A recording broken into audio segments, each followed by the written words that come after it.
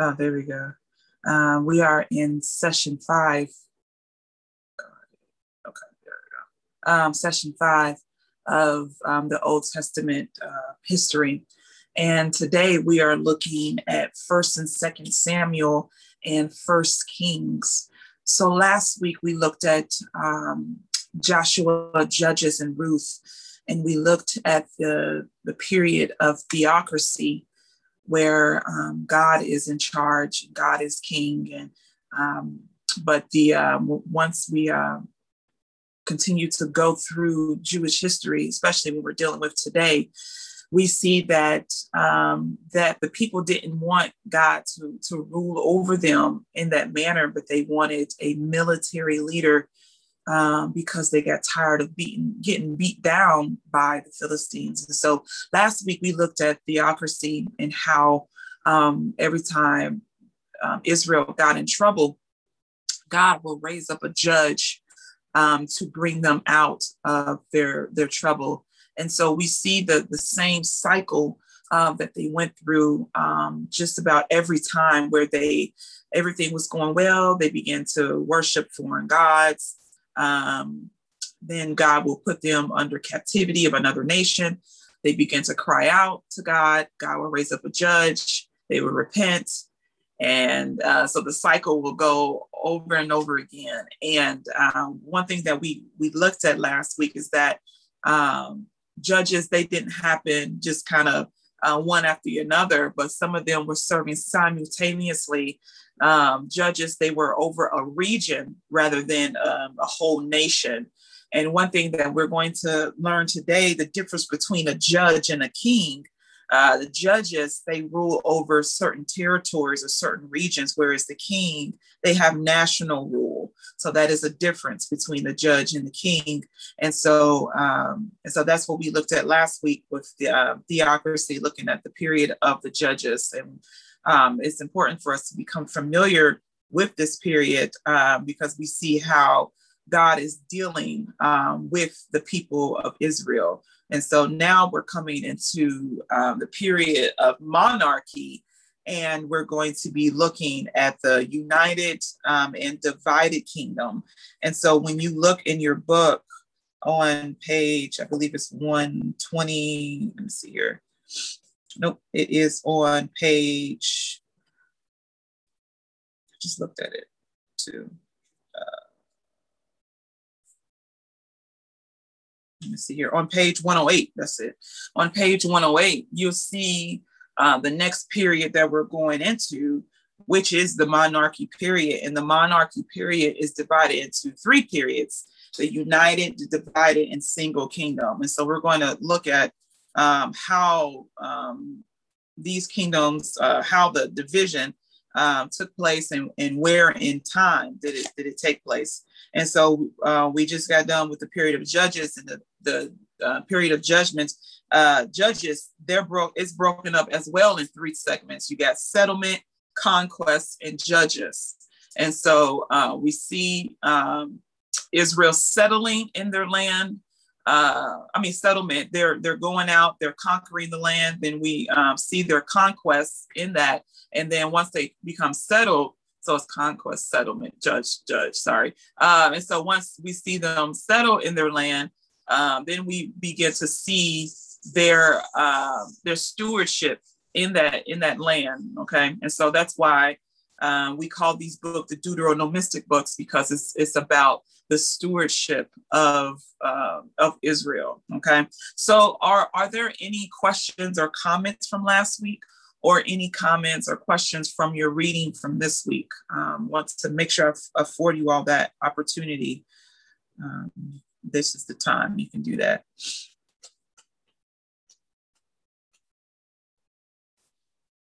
We're good? All right, cool. I was just making sure that you all didn't have any questions. Maybe you were looking over your notes and needed some clarity on some things. Like I say, every week, anytime you all have questions or comments or concerns throughout the class, you're able to, Dale, go ahead. I see your hand up.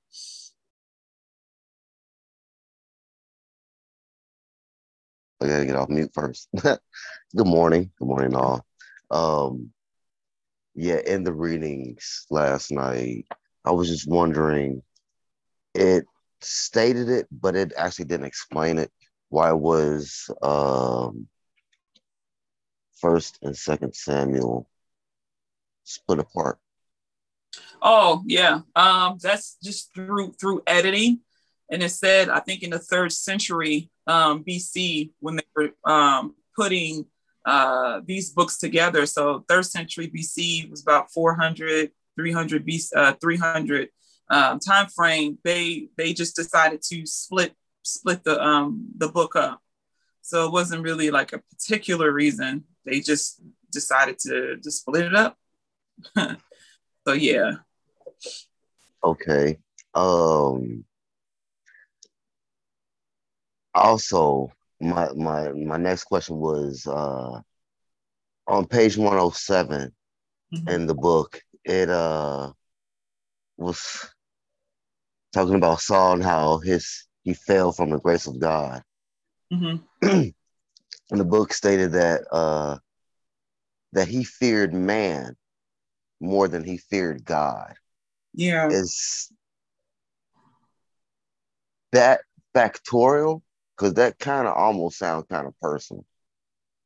Actually, when you begin to read about the story of Saul, that was the case because of how God will give him a direct command, and he wouldn't fulfill that direct command. He will do it the way that he would think that the people would be pleased. And so, one instance is that um, God told him to go kill the Amalekites, Right?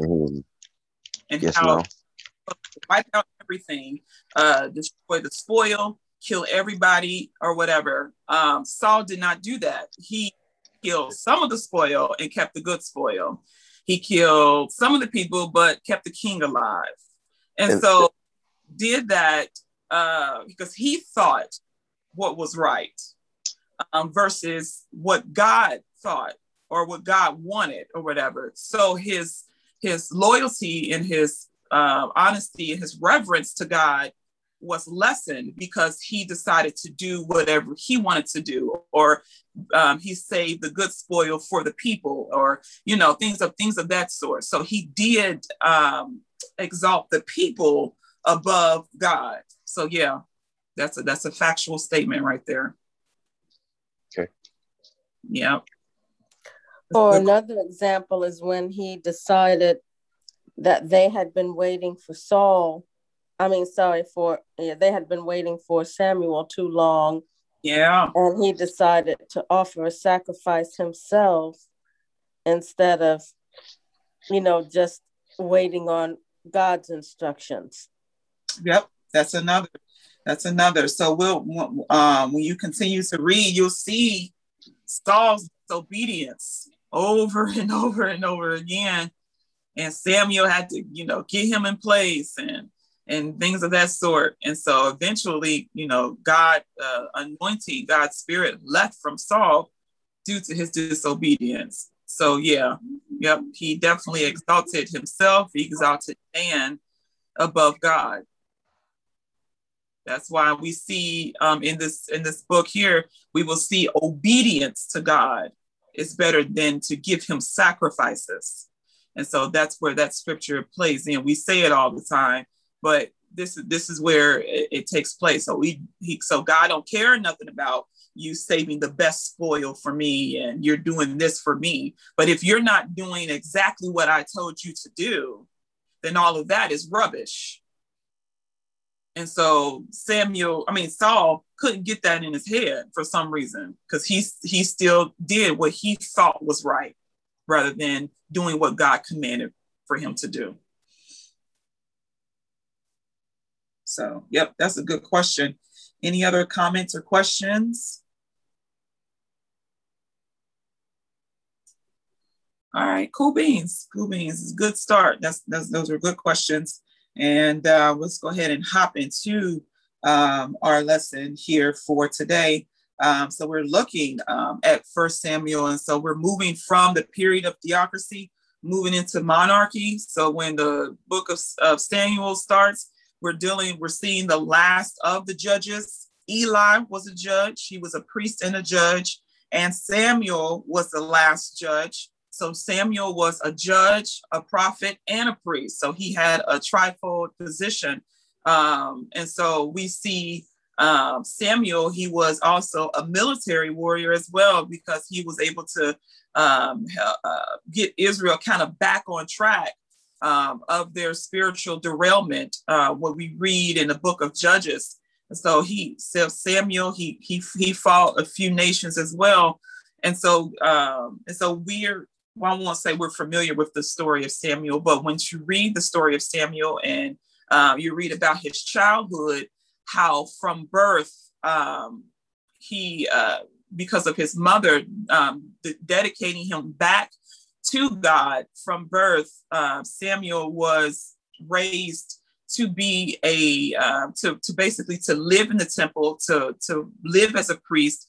And he was raised by Elijah. So once Samuel was weaned off of Hannah, Hannah turned Samuel over to Eli. And so he was raised in the temple. And so we are kind of, if you're familiar with the story of Samuel, you'll see the calling of him being a prophet as well, hearing from the Lord. And he was getting, up. He kept hearing the voice of God and kept getting up because he thought Eli was calling him and things of that sort. And so now we're at the place where Samuel is grown. And so he's now operating as a prophet, a priest, and a judge. He's out fighting in the military. But they're getting to a point that people are getting restless. Here the people are getting restless again, because they didn't want a judge, or they didn't want God to rule over them. They wanted a king. And so we see the cries of the people in Samuel wanting a king, because they wanted to be like other nations. And so because of what Samuel was doing, he was doing his best. He was fighting nations and getting Israel back to where they belong. Samuel felt some type of way about that. He believed that what he was doing was not enough for the people, and God had to reassure Samuel, like, look, it's not you. That's the issue. It's me. That's the issue. They don't want for me to lead them, and so that's why they wanted a king, and God had to reassure Samuel of his calling and of his position. That's powerful. That is powerful. Every time I read that, study it, go over it, that is some powerful stuff right there. Yeah, it is. It's very powerful, right there. How God reassured Samuel, like, look, they don't care for me. It's not you, it's me. So and so let me I think I'm jumping, but I just thought that was a really good place. But let me go back to let me see here. Let's go in the book. Let me go ahead and hop into the authorship and things of that sort, and then we'll continue the storyline of Jewish history. But the book of 1st and 2nd Samuel, originally one book, that's what Dale was talking about, were divided into the present two books in the 3rd century BC. The Jewish Talmud states that Samuel wrote parts of the book, and that Nathan and Gad composed the rest. And so when you read that passage in Chronicles, it talks about Nathan writing down the events that were going on during that time. So authors believe that part of Samuel was written by these prophets, Nathan and Gad. And so the idea of there being several authors does not detract from the unity of the books or from the doctrine of inspiration. For this study, a date of 975 BC is given for these books. So as we've been studying about the doctrine of inspiration, how God gives his thoughts to human language, in human language, and that the process of inspiration, editing is a part of that process, and it doesn't take away from the Word of God.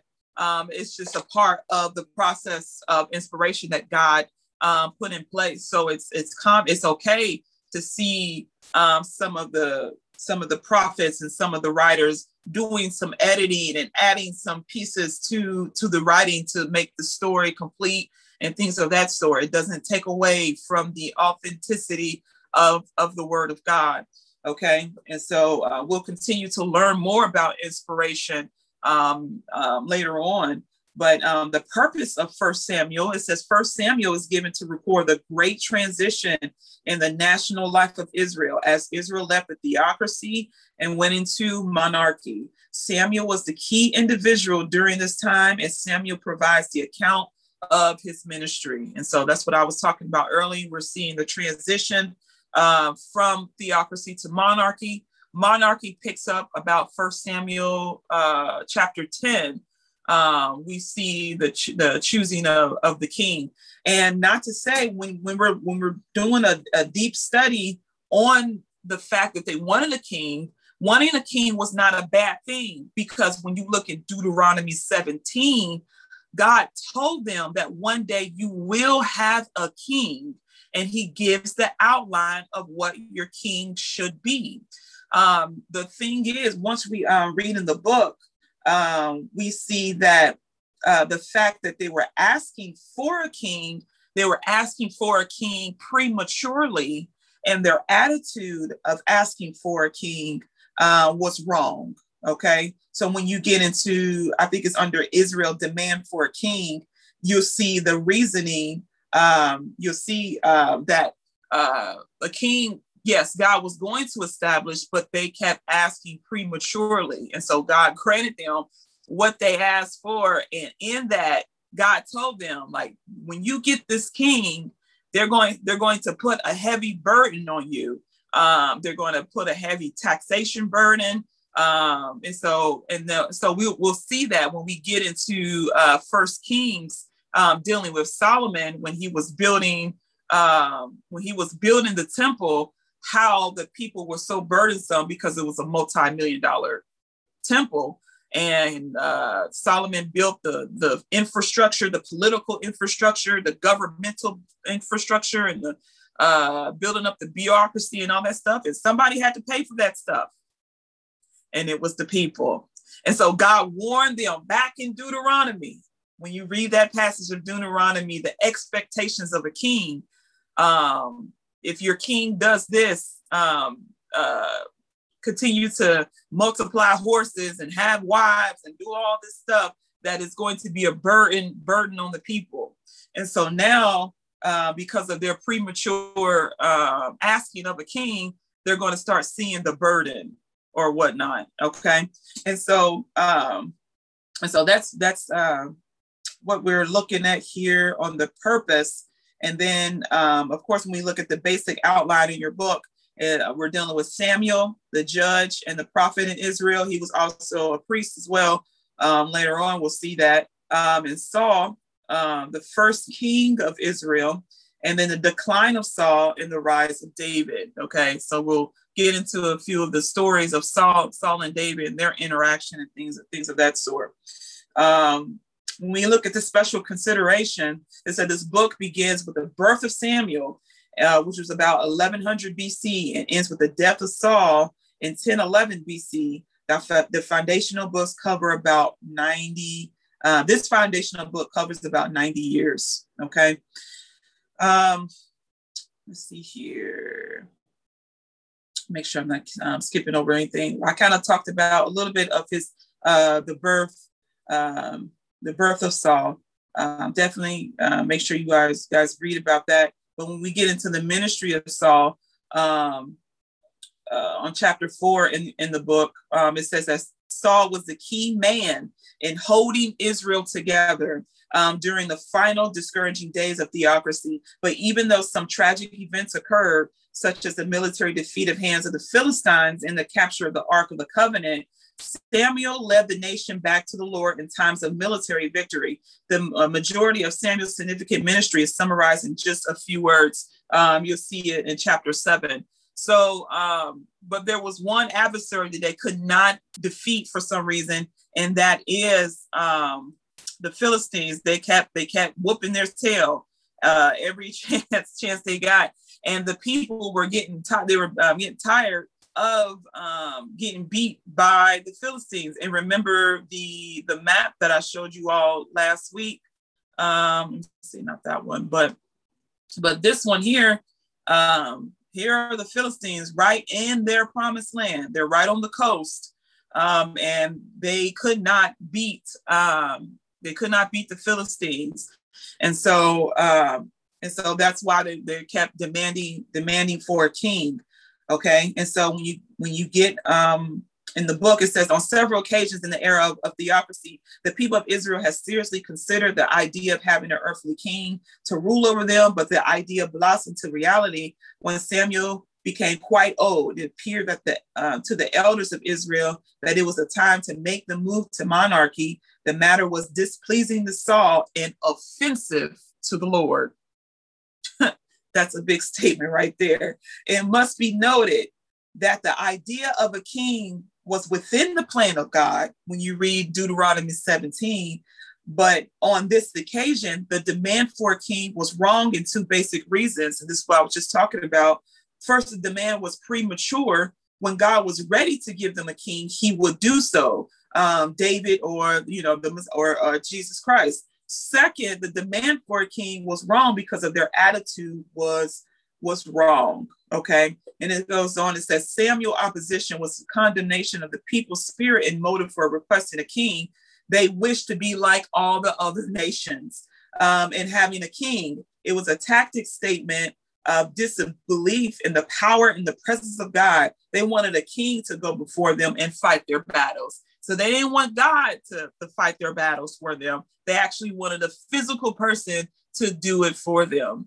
And so one thing that I learned when I was continuing to do in the study of the Ark of the Covenant and the tabernacle and how it's set in the midst of the people, and when they took the Ark into battle, that was a common thing for nations to have their gods fight for them in battle. And so God being in the midst of the people was showing them that I am Jehovah Gabor. I am the one that fights for you. But the people did not want that.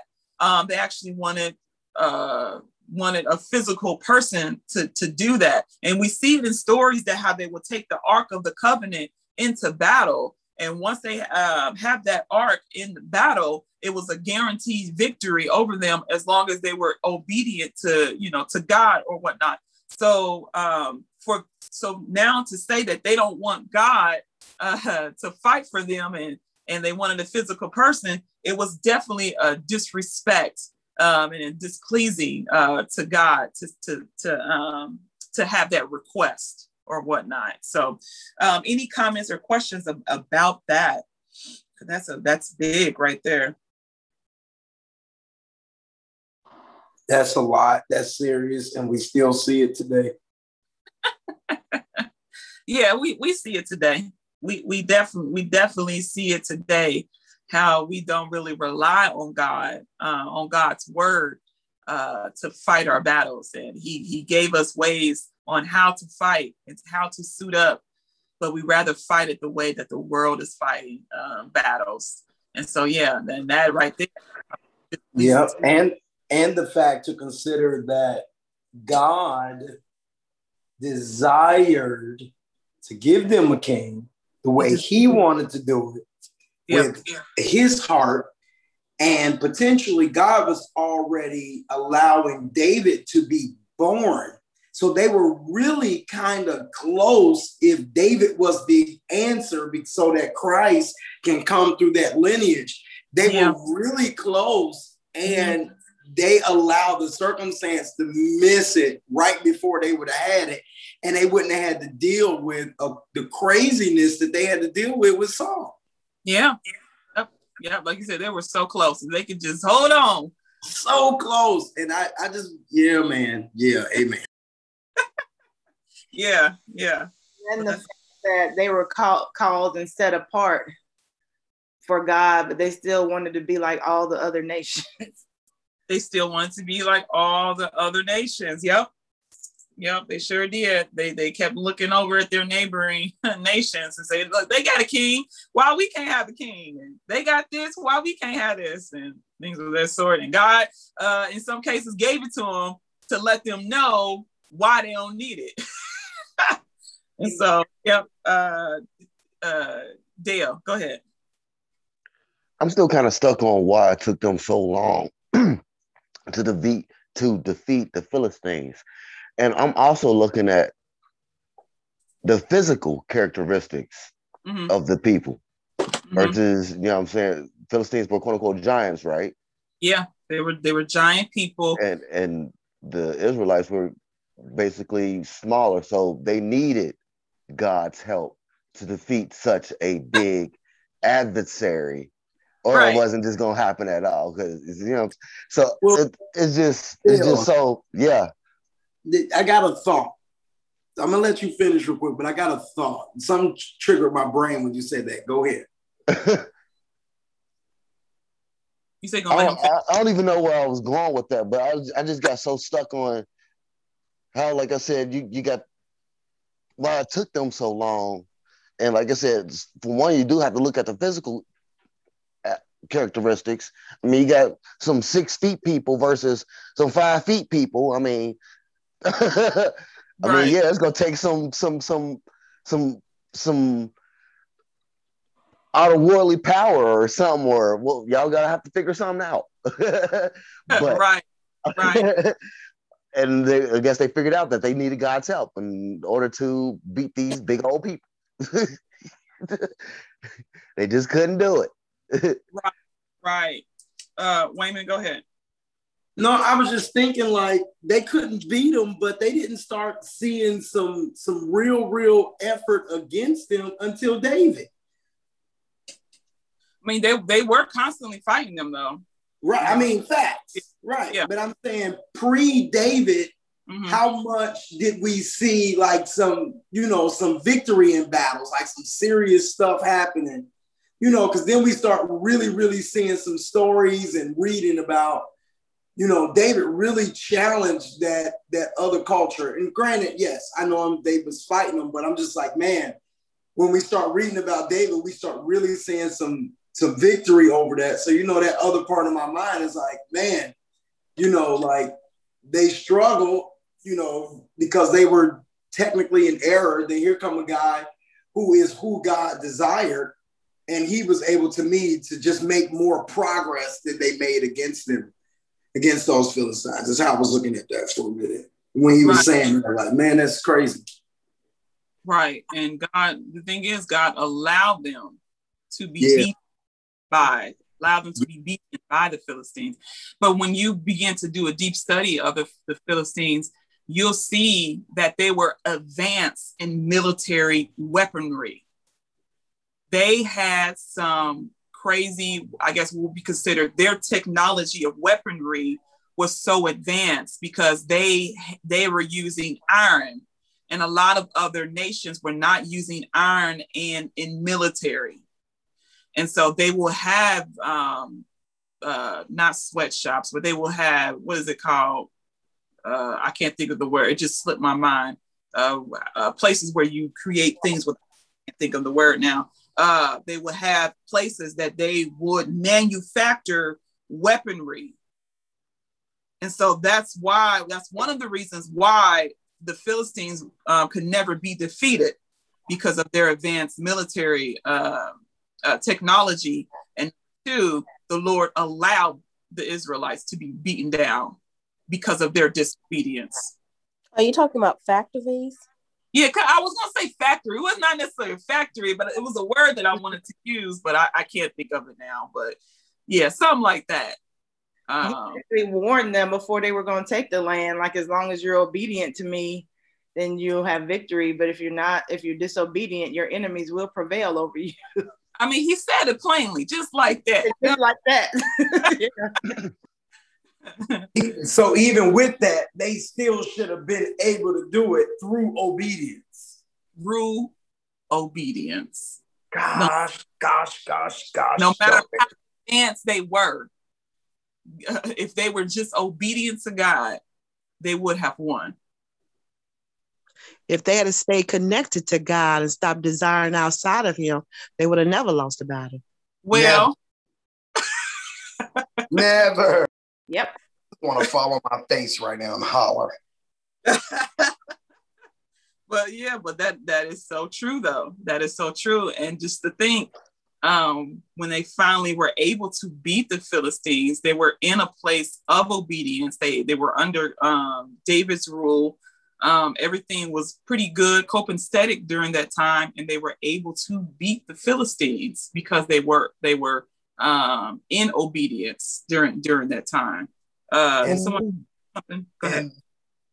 I was going to say, David would then have reestablished that obedient nature, which I always holler about, that worship really is obedience. You know what I mean? Beyond, we always holler David worship. And I'm like, man, it's that obedient lifestyle that he lived that made worship so profound. You know what I mean? For him, and how we ought to be somewhat looking at that today. But if we run all the way backwards, we will see that, as was said earlier, that before there was even Saul, God wanted to be their king. Mm-hmm. They didn't want him they didn't want him to rule them. They wanted what every other nation had.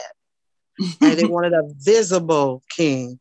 And so with that being said, God honored it. You know, he honored it, not as if they took God by surprise. Understand, he's all knowing. He knew eventually this was going to happen. And it already was even predetermined through the bloodline. But nevertheless, it was by their choice. They did not want God. So they ended up with who they didn't want, which was Saul. Yeah. But they kind of wanted him. They wanted him. But then they regretted it.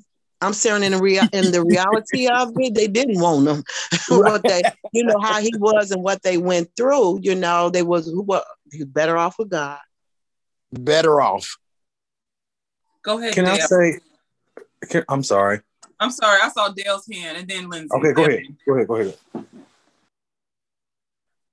Oh, well, I was just going to harp back to the point of how the community was saying that the Philistines had all these great weapons, and how simple David's weapon was. That had to be God. A little boy against a giant with a simple weapon. Blink. I mean, that's just to show you how powerful he is.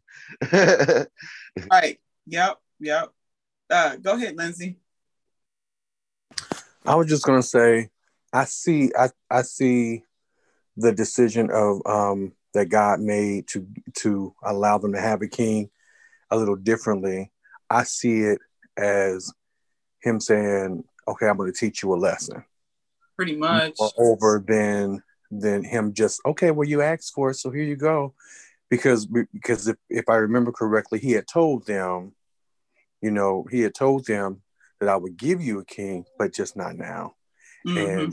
And, but because of their anxiousness, he gave it to him anyway. But he's like, okay, well, I'm gonna teach you a lesson. So I always saw that as a lesson, not as just not as a daddy just saying, okay, here you go. You know what I mean?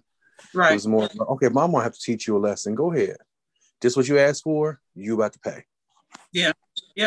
And you see that pattern though in scriptures where people try God for things, and God gives it to them for a lesson. Even actually today, listen, it happens today. And Israel, if you really, because I think we covered this. I don't know what class we covered it in before, but we were talking about how many times God turned them over to other nations because he was like, I'm going to teach y'all. I told y'all, you either obey and everything gonna be a curse that was a blessing or not. and he just turned them over. So I'm like, all these other nations, the Lord used them to basically whoop their butts. Right. And the one thing about when I was doing my reading in Samuel, that God chose Saul, but the people did not want Saul. When you read 1 Samuel chapter 10, starting at 27, you'll see it says, but some worthless fellow said, how can this man save us? They despised him and brought him no presents, but he held his peace. And says, now Nahash, king of the Ammonites, have been grievously oppressing the Gadites and Reubenites. He will gash out the right eye of each of them, and he will not grant Israel deliver. No one was left in Israelites across. Hold on, what was it? Yeah, but that first sentence, that's a whole verse. No wonder. I'm like, Jesus, why have all that highlighted? Okay, so yeah, the first part of that sentence, though, Israel was still questioning the choice of Saul. How could this man save us? And they brought him no presents. After God chose Saul, anointed him as king, they looked like, I guess. People don't mention that part because we think what the people wanted. And Saul was just handsome and beautiful and all this stuff. No, there's a verse in there that says, what can this man do for us? And I think that goes back to Mother's point. Like, they still didn't want him, still wasn't grateful, even though they hollered. At least God picked you somebody, and you still holler. That's how you know they was out of their minds. Double-minded in all their ways. Yeah. Yep. So that is something. When I read that, I was like, I never put that together. What you say? He was still anointed. God still anointed him for it. He still anointed him. Yep. So that's why David couldn't touch him. Listen. Because what we're going to talk about later on, I said David had all rights to hate Saul, but you never really saw a drop of hatred coming from David towards Saul. Like, Saul was trying to kill him at every chance he got. But David still honored and respected him as king. David understood authority, and he respected authority. Mm-hmm. If only we would see that in our rulers and people that come to power today, both in the church and outside the church. Sometimes people just don't respect authority and don't even understand it, and then wonder why their own rulership is jacked up. Yeah, there's some caveats and nuances to that statement that you just made. But I don't want to deter the class and go left. Go ahead, Eva. Only thing I wanted to say is that David, understand that David had a relationship with God. Mm-hmm. And so in his calling and his raising up or getting ready to step into what God has ordained for him to be, he had to exemplify God in every aspect. So He couldn't do nothing to Saul. He had to show mercy. He had to show grace because that is the characteristic of God. Yeah. Good. Go ahead, Dale. I thought it was very ironic in the death of Saul. Although they said that Saul took his own life, the person that tried to take the credit of his death was from the people that he was supposed to completely annihilate. Mm-hmm. And thus he didn't completely annihilate him. Now somebody's going to come back and take the credit for his death. I thought that was very, very ironic of God, because he said, until the day you die. And he did until the day he died. I thought that was very, very ironic. Yeah. So that's good convo, good conversation that we're having here. Let's go ahead and continue on with the story here. And back in the book, under what section am I under? Still Israel demand for a king. We'll see in that paragraph that says God granted Israel requests and gave them what they wanted, but also warned them ahead of this new form government. And so that's why I was talking about the changes of government calls for heavy taxation under people. Under God's best form, there had not been no need for taxes to support a civil government. There was no king expensive court, no civil programs, authorities. That people could live tax-free, but this was radically changed when they received the monarchy. And so you see, under theocracy, they weren't taxed. God took care of everything. God took care of everything. But now, since you want this monarchy, now you got to be heavily taxed or whatnot. So, and then it says the bottom here, it says God wanted the people to recognize this unique benefit they had been enjoying under his prescribed theocracy. That's so deep to me. And so when we get into the Saul's anointing as king, that evidently God gave Israel the kind of king they wanted, but didn't intend to use him in a significant way. Samuel first anointed Saul as king privately, and then later anointed him in public. Let's see here. And then the last paragraph before you get to the decline, the next section, it says, although he was anointed as Israel king, some doubted that he could really lead Israel. That was the verse I was talking about. But Saul's credentials as king were firmly established when he led Israel to a great military victory at Jabesh Gilead. After this great victory, which brought Saul general recognition as king, Samuel stepped down as the judge in Israel. He turned the civil authority over to Saul and exhorted Israel to fear and obey the Lord. Okay, and then we get into the decline of Saul, and you see the first step down in Saul's life when he impatiently intruded. That's what Trace was talking about. Impatiently intruded into the priestly role and sacrificed animals. When he was confronted with his sin, he put the blame somewhere else. And so, like Moses, Saul's one act of public disobedience cost him a great deal. And then you'll see the other, let me see here. What's the second one at? I had it highlighted. Let's see. Oh yeah, the second one right after it. The second one, step down, Saul's decline occurred when he refused to completely obey God's clear command. God had a score with the Amalekites, and that's what I was talking about. God gave him specific direction on how to slaughter and how to kill the Amalekites, but Saul tried to argue his case, but was met with a scathing denunciation from Saul. As far as God was concerned, Saul was through as king. And the spirit left Saul. A new king, David, was chosen by God and was anointed in private by Samuel. The emphasis of 1 Samuel now shifts away from Samuel toward David. And you see the disobedience. He's like, you know what? That's it. But he still remained in position for 15 more years as king. But he wasn't anointed as from God. The spirit left Saul during that time there. And so David, became well known, his victory over the Philistines, and the people began to chant, and that got to Saul. They said David slayed 10,000 and Saul slayed 1,000 or something like that. So and so that got to Saul, and Saul became depressed. Saul was he had some issues. Saul was very depressed. You see him get to his low points all the time, and the only thing that could soothe him was the instrument from David, him playing his harp or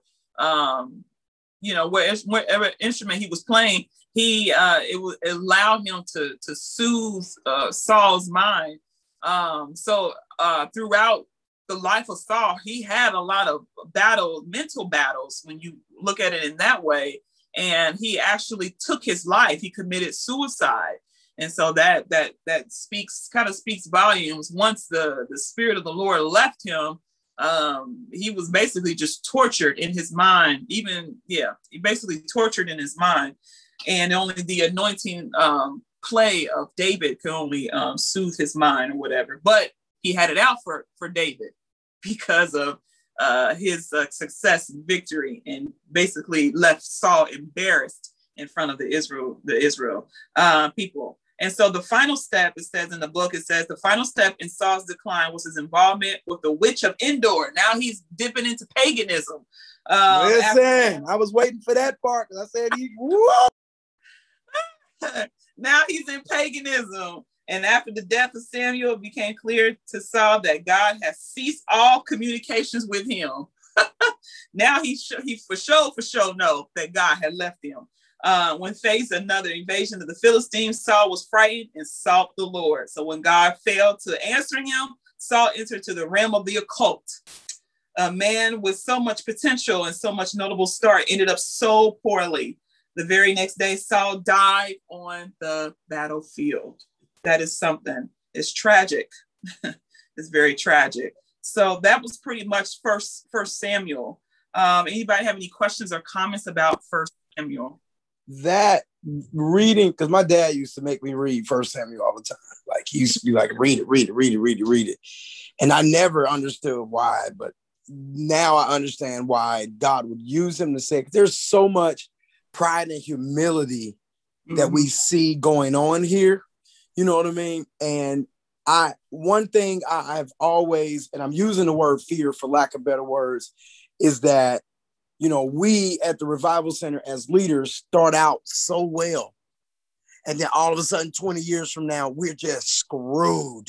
You know what I mean? Because we just lost it, you know, because we walked away from God and end up, because we see it all the time. And every time I end up in 1st and 2nd Samuel, I'm always reminded, like, stay with God from the beginning and stay with him to the end. Because as you read, and even through Kings and stuff, man, like they start well, you know, and then they lose it. So this is always that reminder to me to remain in humility and remain connected with God. Because I know where I am in the world and in God's grace, that he ain't gonna leave me. You feel what I'm saying? Like, but what am I gonna do? You know, so it's man, like this, I want to fall on the floor and, you know, I used to just holler. Yeah, that's what I want to do right now again. God bless. Anybody else? Comments, questions, anything? So I encourage you all to read First Samuel and read it with this commentary here, with our book. And things it will start to make sense as far as just the whole storyline with Saul and with Samuel and things of that sort. It's very, very interesting. Okay, so now moving into 2nd Samuel, we got I'm gonna do as much as I can. So with the authorship of 2nd Samuel, it's the same as 1st Samuel, because we just said that the book of Samuel was all one, but it was divided in the 3rd century BC. The purpose of 2nd Samuel was to continue the account of the development of the monarchy in Israel. 2nd Samuel is the record of the reign of David, Israel's greatest king. The book also sets forth the elements of the Davidic covenant. Okay, so when we look at the outline, it says David ruled over Judah, and then David ruled over all of Israel. Okay. When we look at the special considerations, his reign lasted for 40 years. So David died he was about 70 years old. He got to the throne when he was about 30. He was anointed at 15. Okay. And so he lasted for 40 years. And so you will see common with the number 40. Okay. So that's God's completeness, God's wholeness. When we look at the number 40, you'll see it all through scripture. Let's see here. Let's go for the first paragraph of the summary. It says the book of 1 Samuel concludes with Saul's committing suicide on the battlefield, being wounded by the Philistines. The book of 2 Samuel begins with David being informed of his death of Saul and his sons by the Amalekite, who was probably a mercenary soldier in Saul's army. The man claimed that he had killed the nearly dead Saul at Saul's request. since the scripture indicates that Saul had been indeed died by his own hand, we know that the man lied. No doubt he was hoping to be rewarded for eliminating David's enemy, removing the last obstacle of the throne. But David, who had himself repeatedly refused to kill Saul, looked with anger on the Amalekites and had him executed, condemning his own testimony. And see here, when you read about the relationship with Saul and David, there were many times that David could have killed Saul. There was one moment that I guess Saul was sleeping and he cut a piece of his robe to let him know how close he was to him or whatnot, but he did not kill him. And it said, the next paragraph says, instead of rejoicing over the death of Saul and his sons, David grieved. His sorrow was particularly great for his close friend Jonathan. And so you'll see when the story was reported that Saul died, David made sure that Saul's family was taken care of. He didn't just leave them. He didn't treat Saul as an enemy, but he made sure that his family was taken care of. He made sure Jonathan's son Mephibosheth was taken care of as well. I think it was the handmaiden. She had a bunch of sons. He made sure they were taken care of as well. Okay. Right. I was about to say, however you said, Mephibosheth, wasn't he technically the only one in the blood, but everybody else kind of like worked for Saul, if that makes sense? Or she was the handmaiden. Did that mean she was having his babies? Because I thought Mephibosheth was the only one that was of bloodline descent. Everybody else was caretakers and people like that was able to receive that from David. Right. That was my understanding as well, that Mephibosheth was the only blood relative or blood ancestor of Jonathan. Let me see here. Because he was injured when his handmaiden was trying to take him away. Yeah. Let me see here, because make sure I get my stories in order, because there was another son of Saul was trying to get the throne from David. So I'm just trying to make sure. Because I thought David and them killed him too. Let's see here. So Jonathan. Because it was my understanding that David was fulfilling his covenant with Jonathan to take care of his heirs, all that he could find. And the only one he could find was Mephibosheth. Yeah, I'm gonna have to, because I had it all straightened up in my head. Now I can't remember. I should have wrote it down. But I think that sounds right though. But it was something. Let me see here. Okay. Yeah, it ain't no biggie. We can cover it next week too. Yeah, so yeah. Finish. Oh, okay. Yeah, I'm gonna have to look that up again. Yeah, but something like that. But I thought Saul had another son, and he was trying to take the throne. Maybe I'm thinking about David. I'm probably thinking about David. Yeah, I'm probably thinking about David, because his fourth son was trying to take the throne before Solomon. I think that's probably what I'm thinking about. I got to get these folks straightened up in my head. So yeah, that's probably what I'm thinking about. Yeah. It's a lot of them. Yeah, it's a lot of them. Yeah. So let me see here. Let's continue on. Okay, yeah. So it says David had the right to the throne of Saul's death since he had been chosen, anointed by Saul. God's prophet priest, but only the tribe of Judah was willing to anoint David and recognize him as king. Most likely tribal jealousies, which emerged from the time to time of Israel's history, kept the other tribes from immediately joining in. So now we see that only one tribe acknowledged him as king. And so we see a kind of division of the northern and southern tribes. And you see that didn't really last long. The division, it lasted for 7 years. It was a man named Ishbosheth, the son. That's what I was thinking about. Ishbosheth, the son of Saul. That was it. Okay. The son of Saul was made king over the northern area. he was supported by a mighty man named Abner. These two kingdom situations lasted for 7 years. During the time, wars were fought between the two nations. As time went on, however, it became clear that the kingdom of David was prospering and Ishbosheth's kingdom was declining. When the mighty Abner was murdered and King Ishbosheth was assassinated, the northern kingdoms realized that they needed to unite. So that's what I thought. I knew Saul had another son, and the other tribes were recognizing Ishbosheth to be the king, but only the tribe of Judah was acknowledging them as David as being king, because that's what God wanted, and what Samuel he anointed him 15 years earlier or whatnot. So see, I thought he had been killed already. Yeah, I thought they'd been killed him before they did that. Okay, gotcha. Ended up being killed because he killed the Gibeonites, and God had told them not to touch the Gibeonites. And when Saul did it, his sons were killed in revenge for that. Right. Yeah. So that happened at the end of 1 Samuel, I believe. I think that was the last chapter. Yeah.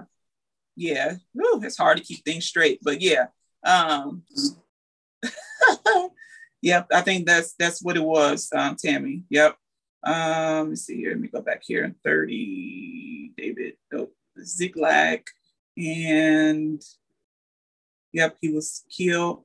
But I thought Mephibosheth was Jonathan's son, but I could be wrong. Okay. I'm gonna have to read it again. Yes, Mephibosheth was definitely Jonathan's son, because David was trying to fulfill his covenant to Jonathan to take care of his offspring, Right. And so right. Yeah. Okay. All right. I knew I wasn't crazy. I knew I read something like that. Eva, did you have something? No, I was going to say exactly what Tracy just said. Okay. So I knew it was something like that, and I was like, no, wait, he had another son. So yeah, he had quite a few sons. So okay, I got it now. Got it. All right. So let's go back here to the book. I know it's 10:30 now, and I know I'm not going to get to 1 Kings or whatever, but and so we see here the great victories that David had. He finally was able to fight the Philistines, and it says that David was a capable military man who also sensed the need to depend on the Lord God. As a result, David won battle after battle, destroying enemy after enemy. In doing so, David expanded and secured the borders. And so this is what we see. All the green now was being conquered by David here. I forgot to put the other map up of David's land that he won, but I'll make sure I put that up next week to show the land that he conquered as well. And so because of David being obedient to God, they were able to win battles. And we talked about that. As long as they're obedient to God, they will see great success. Moses, was it Moses?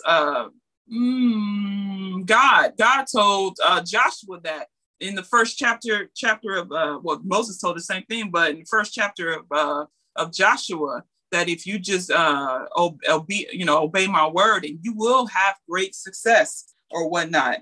And so when we look at the accomplishments of David had a great military record, but when it came to his personal life, he had a terrible personal life. He was a terrible father. He was a terrible husband. He had a bunch of wives, and he allowed one of his soldiers to be killed in the battle line just to take his wife. And because of that, God told him, because of what you did, now your son will your unborn son will die, and that you will have to live with that basically for the rest of your life, that consequence of what you have done. And so let me see here, that part under David's latter reign and sin and trouble. Let's see, King David committed adultery with Bathsheba. This, where was it at? There was a statement here. And then he wouldn't even admit his wrongdoing in that. And it took the prophet Nathan to tell him of how wrong he was. And it says here in that kind of that last, almost that last paragraph, it says that God extended mercy towards David. His sins were forgiven, but Nathan informed David that there would be two results of his sin. The baby was born to Bathsheba from their union would die, and David will see and experience sin and rebellion in his own house for the rest of his life. And from that point on, his sons were totally against David. He has so many issues with his family from that point on. And it says that David did fail on a number of occasions, but he was still a man after God's own heart. He dealt with sin and drew upon the power and the grace of God to live with the consequences of sin. Okay, so that was kind of just summarizing David's life. He had a great military record, but when it came to his personal life, it wasn't so pretty or whatnot. Okay, so when you come into the book of Kings, you're seeing that David's he's getting old. It seems like he's dealing with some health issues because he's 70 and he's basically on the brink of dying. And so now they believe that David wanted Solomon to take the throne next, but his fourth son, what's his name, Adonijah or something like that, wanted to take the throne. And so David ordered Nathan and the prophet and Zadok the priest to publicly anoint and proclaim Solomon as king. So considering the potential of chaos and unrest, this transition to the throne of Solomon went fairly smoothly. And so one thing we learned under Solomon's rulership, that's when God allowed Solomon to build the temple for him. He said that David couldn't do it because his hands was filled with blood, and he promised David that through his bloodline, that this temple will be built, and that the reign from his bloodline will continue throughout all ages, and that's still in play today. And so we won't see a fulfillment of the Davidic covenant until the time after tribulation, going into the kingdom age. We will see the fulfillment of the Davidic covenant, where Jesus Christ, coming from the lineage of David, will sit on the throne and rule forever. Okay. And so when Solomon was building this temple, it was a multi-million-dollar temple. He developed the government. He developed the bureaucracy. Everything was in place. But like we talked about earlier, it causes a huge burden on the people. And so Solomon, even though Solomon prayed, God granted Solomon wisdom when he asked for it, and he granted because he asked just for wisdom and not for material wealth. God granted to him, that as well. But because Solomon asked for wisdom, Solomon did not have a great rulership either. He started marrying out of all these other nations, from these pagan nations, and they began to turn him away from God and things of that sort, and began to, just do all types of things that were disobedient to God. And so his record, when it comes to obedience to God, was not well either. And in the result of his disobedience to God, God took the kingdom away from him. So he left Solomon with just 2 kingdoms and divided the kingdom. So there was 10 in the north and 2 in the south. And so that's how we get to the point of monarchy of the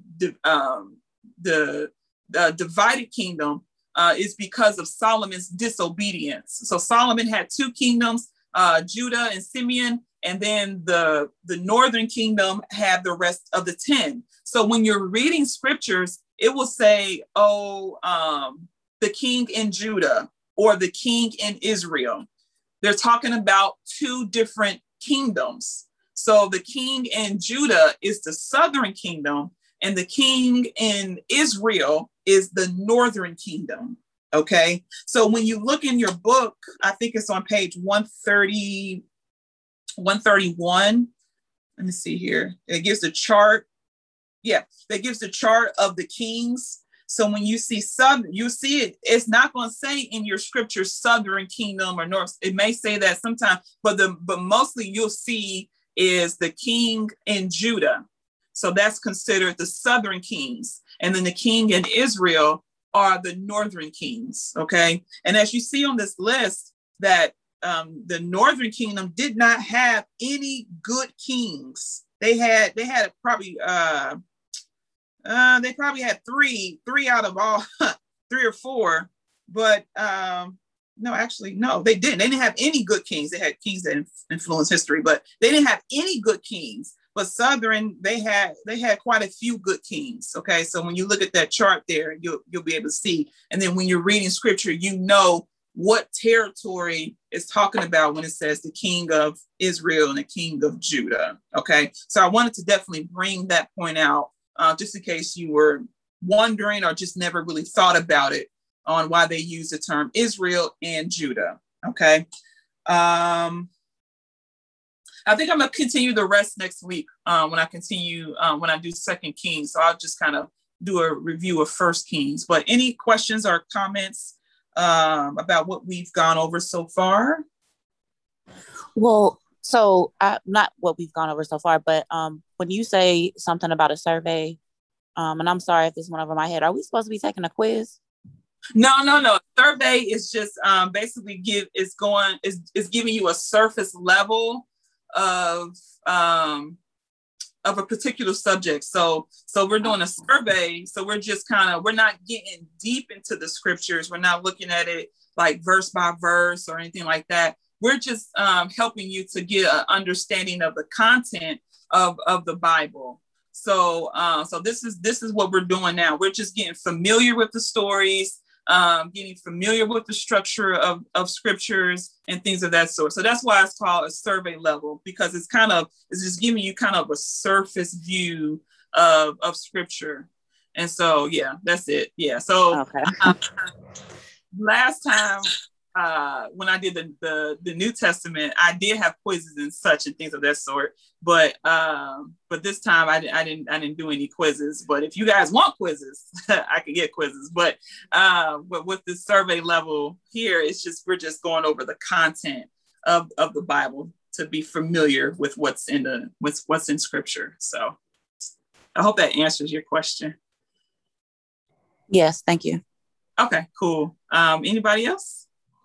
I just wanted to mention that when I was reading the lesson today, the words jealousy and envy to mind, and I wrote that down. And when Overseer was saying earlier how people start off good at the beginning and then lose sight of what's going on, they get the big head or whatever, and start going their way, and it doesn't. And that's definitely people in leadership positions, but it's also me. It's us too. And so, as while I'm studying with you all, this is just being it's making me very cognizant of my actions. Yeah. And God speaks to me, and now I listen better.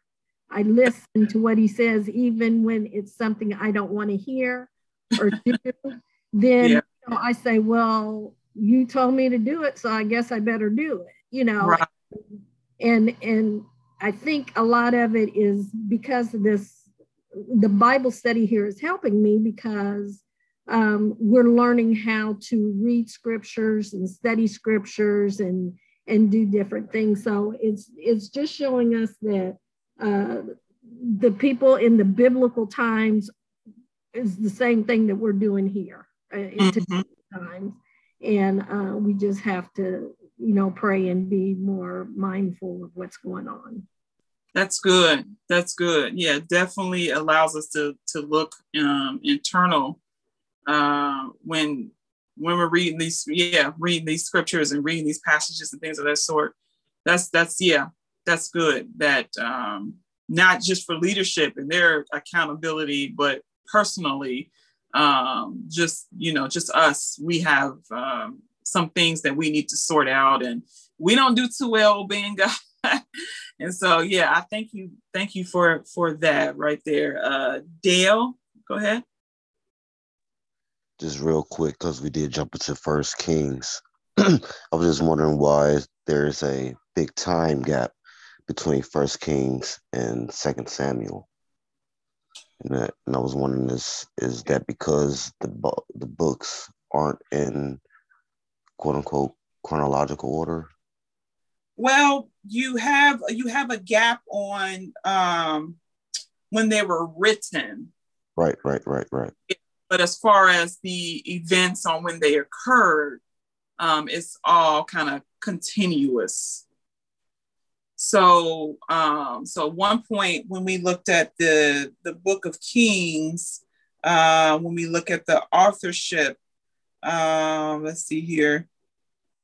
It was written, yeah, it is a big jump. So the authorship was about 606, they said. So right. So that tells you that First and Second Samuel was written first, and then finally someone later on wrote the Book of Kings, and they believe it was Jeremiah. They believe it was maybe Ezra, things of that sort. So before they start writing things down, everything was told orally. So that you had an oral account of these events, but because of the captivity that went on, they found it necessary to start writing things down.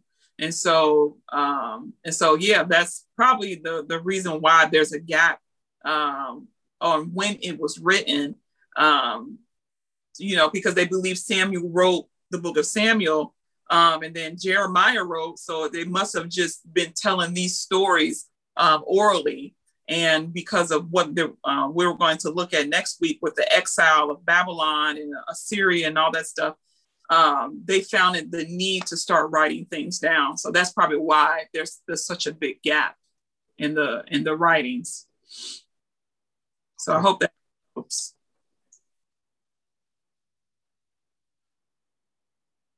Okay. Anybody else? We're good? All righty. So I'll pray, and I'll see you all next week. We're going to finish up First Kings. We're going to go into Second Kings and First and Second Chronicles. Okay. So Father God, we thank you for today. Oh God, we thank you for just allowing us to learn about your word and to see, God, how you dealt with Israel, and how you dealt with Israel, and see how that can transfer over to us as the church, oh God. So God, I thank you for just allowing your words to be revealed in that time, oh God. And that God, so we're at a great advantage that we can see how you dealt with people and what pleases you and what doesn't please you, Father. So God, allow us to be mindful of that in our personal and our daily walk, oh God.